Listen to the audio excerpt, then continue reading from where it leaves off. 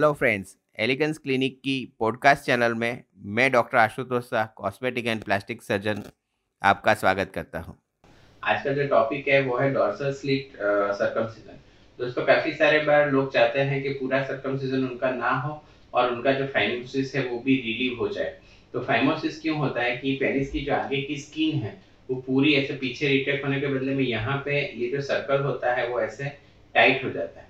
तो वो सर्कल को अगर आप ऐसा सर्कल है उसको अगर आप पीछे से रिलैक्स कर देते तो सर्कल बड़ा हो जाता है और वो प्रीप्यूस की स्किन के ऊपर आराम से ऊपर नीचे हो सकता है। तो जो लोग ऐसा चाहते हैं कि जिनको पूरा सर्कमसिजन नहीं करना है, अपना जो गुलाबी बाग है पूरा खुला नहीं कर देना है और उनको अगर रिलैक्स एक छोटे से ऑपरेशन से अपना फाइमोसिस रिलीव करना है, तो उनके लिए डॉर्सल स्लिट और सर्कमसिजन होता है, जिसमें आपकी पीछे की जो स्किन है उसके ऊपर कट करके उसको सुचर कर दिया जाता है, जिससे कि आपका जो होल है वो बड़ा हो जाता है और आपकी स्किन अच्छे से रिट्रैक्ट हो सकती है।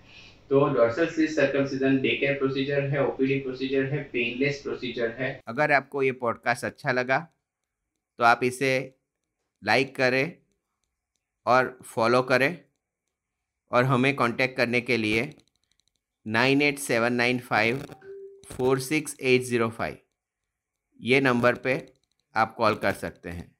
Thanks for your time.